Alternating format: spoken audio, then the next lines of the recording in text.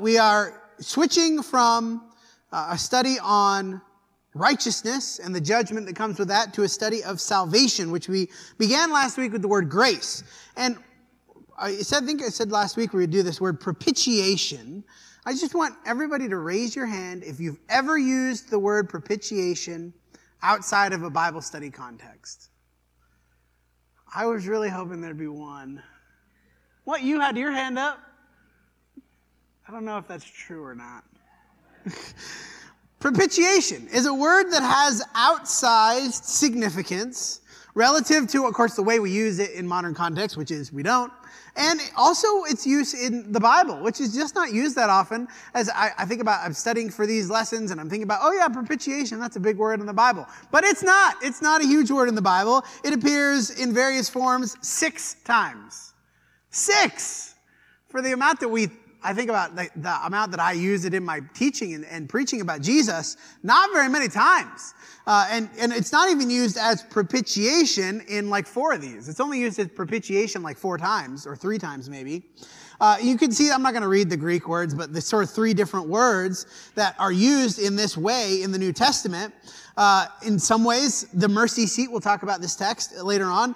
That's the word, propitiation. To appease, the sort of the base word, to appease, to render propitious. I thought that was sort of a cop-out in regards to the dictionary. To make an atonement or expiation for, to be an atoning sacrifice or a sin offering or a propitiation. That's what this word means. And it doesn't appear that often in the New Testament. We will look at every time in this sermon these words appear in the New Testament. We will not look at all the times in the Old Testament because an interesting idea about this word, this is the word that is used when the Greeks translated the Old Testament.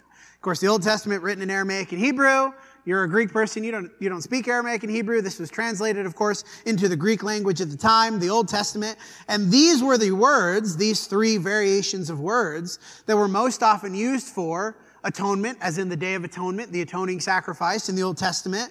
Mercy and forgiveness. Also, they translated using these words when God is showing mercy and forgiveness to his people. So these words are not as prevalent in the New Testament, although they are used a lot in the Old Testament. And so we'll look at every way this word is talked about in the New Testament. John uses the word twice in the way that we most typically think of this word, propitiation. What does that mean? Well, John uses it the way that we think about it probably. 1 John 2, 1 and 2. My little children, I am writing these things to you that you may not sin. But if anyone does sin, we have an advocate with the Father, Jesus Christ the righteous. He is the propitiation for our sins. And not for ours only, but for the sins of the world. I want to make a note here. 2 generations. I give it 2 generations. This word's going to be gone. Totally gone. 100% completely gone. Propitiation, because we don't use it that much. And some translations have started not using the word propitiation, right? Because it's important that we use words that people understand. He is the appeasement, the atoning sacrifice for our sins, and not only for ours, but for the sins of the whole world. He uses it later in 1 John 4. Oops, I went too far. Go back. 1 John 4, 9 through 11. And this is the love of God was made manifest among us, that God sent his only Son into the world that we might live through him. And this is love, not that we have loved God, but that he loved us and sent his Son to be the propitiation for our sins. Beloved, if God loved us, so we ought to love one another. So we think about this word, okay, propitiation. What does this mean? John's using it, and we can see in the context what he's saying, right? It's connected to Christ's advocacy for us. It's connected to our the way that God absolves us of our sins. It's connected to his love for us. And it is, we think about the chain of the things that we've talked about, the word propitiation, the idea of propitiation, is the next step in the sequence that begins with holiness. And the words that we've looked at in this chain. God is holy. He is righteous. We have sin, therefore there's wrath. Those things go together, right? We have wrath because our sin violates his righteousness and holiness. And the word we looked at last week, God doesn't want it to end with wrath, so he offers us grace. The grace of God, the gracious nature of God, compels him to offer us some way to avoid the wrath. And so if grace is the motivation, let's say grace is the motivation for God to offer us salvation, he is offering it to us because he loves us and he is gracious toward us. The mechanics, the methodology is propitiation. I'll say that again. Grace is the motivation behind salvation. Propitiation is the mechanics of salvation, the way that it is accomplished. His gracious nature compels him to offer us salvation. But how is that accomplished? It is accomplished through propitiation. This word that we were talking about. And I've said it so many times it sounds fake now. The grace of God manifested in Jesus, appeasing. This word appeasing we're going to highlight quite a bit today. At the base level, propitiation is an appeasement. Appeasing what? The wrath of God for us. He made atonement for, we could use the word atonement instead. He made atonement for my sin. And in a technical sense, the word has sort of this outsized importance because there's two competing ideas here, right? We have God's loving grace and God's righteous wrath, both parts of his personality, both integral parts of his nature. How can they coexist? How can God be gracious and loving and also righteous and wrathful? How can they both be? They can both be, because of this word, propitiation. This is the answer to that question. Romans 3:21. But now the righteousness of God has been manifested apart from the law, although the law and the prophets bear witness to it. We've read this verse several times recently. The righteousness of God through faith in Jesus Christ for all who believe, for there is no distinction. All have sinned and fall short of the glory of God. That's the sin and that leads to wrath, right? And are justified by his grace as a gift through the redemption that is in Jesus Christ, whom God put forward as a propitiation by his blood to be received by faith. This was to show God's righteousness because in his divine forbearance, he had passed over the former sins. It was to show his righteousness at the present time so that he might be just and the justifier of the one who has faith in Jesus. Now, we've talked about this briefly. The word righteousness and the word justified, same word, right? To be justified is to be declared or to be made righteous. We all have fallen short of that standard. And we deserve then what? Wrath. The grace of God here, we are justified, declared righteous as a gift. How? I can be declared righteous even though I am not righteous because Christ appeases that standard for me. Christ takes the place of my wrath that should be on me, and by his blood, I do not have to face that judgment. So God's wrath is appeased, his justice is appeased, while also simultaneously providing for me a righteousness that I do not deserve. A righteousness, the justification by grace. What does that mean by grace? Because I do not deserve it. It is because he has put forward Christ as the appeasing, atoning sacrifice. Hebrews 2:14. Since therefore the children share in flesh and blood, we are the children. He himself, that is Christ, likewise partook of the same things, that is, he became flesh and blood, that through death he might destroy the one who has the power of death, that is the devil, and deliver all those who through fear of death were subject to lifelong slavery. Why am I afraid of death? Because of wrath.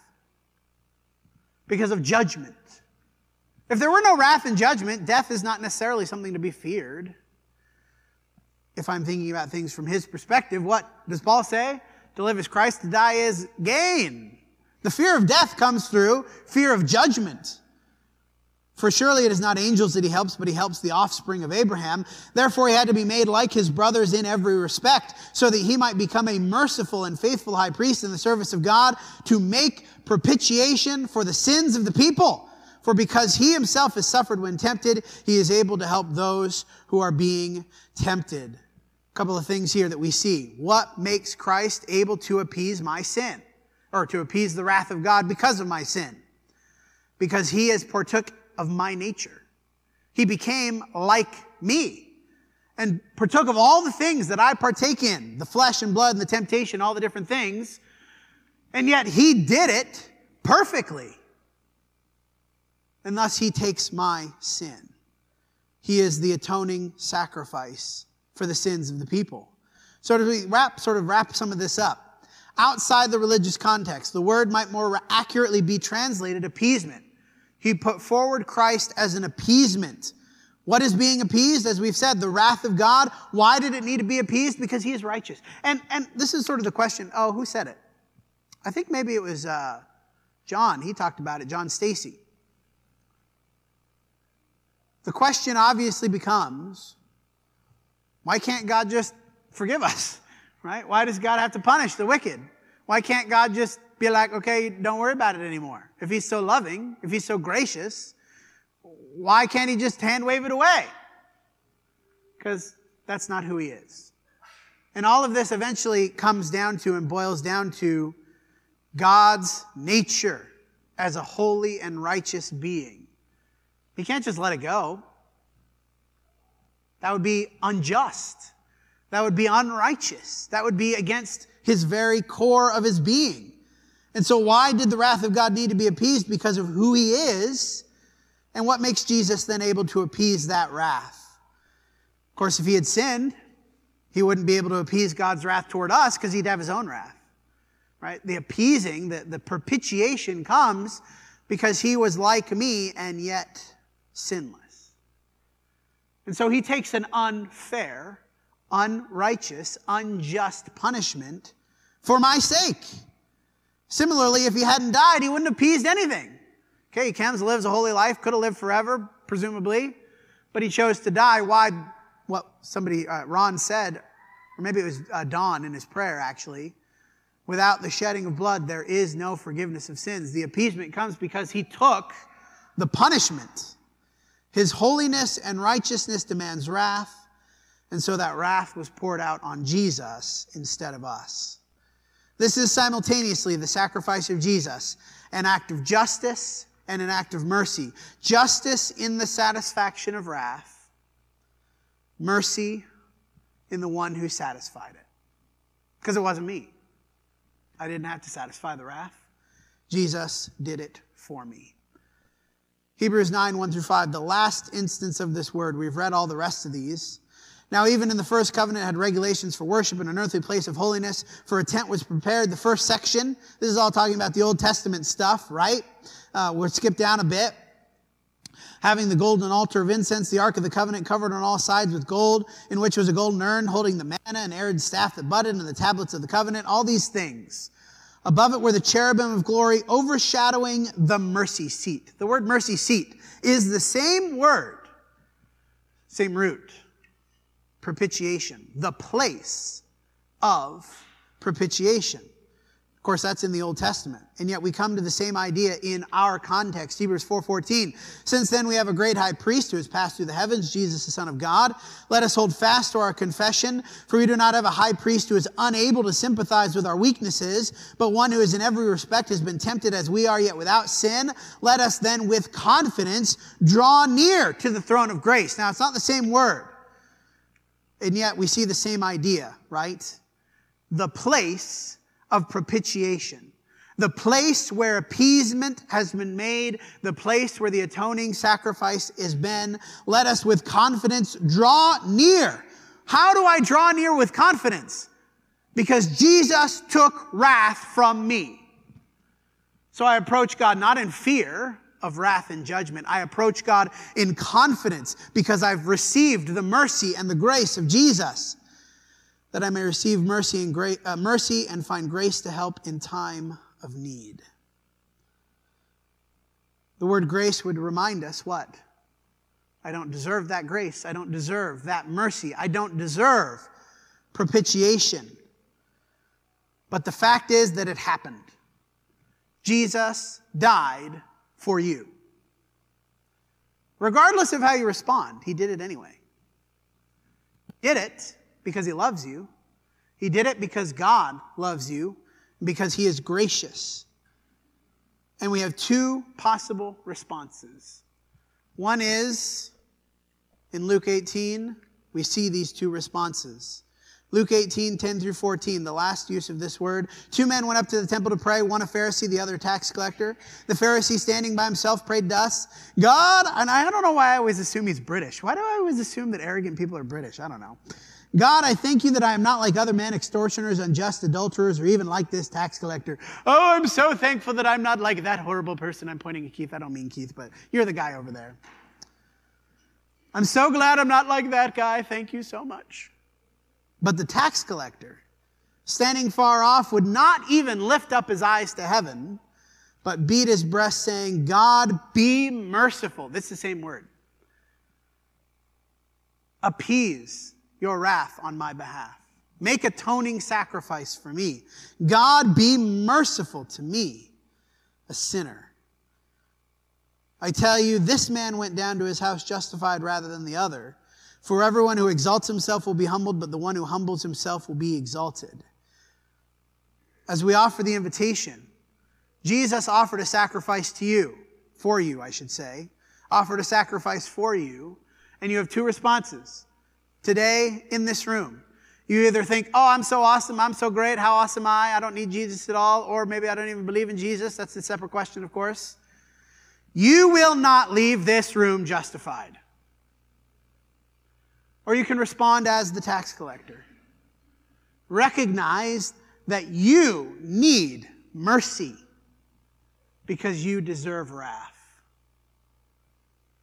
And be thankful that God offered that mercy in the propitiation of Jesus.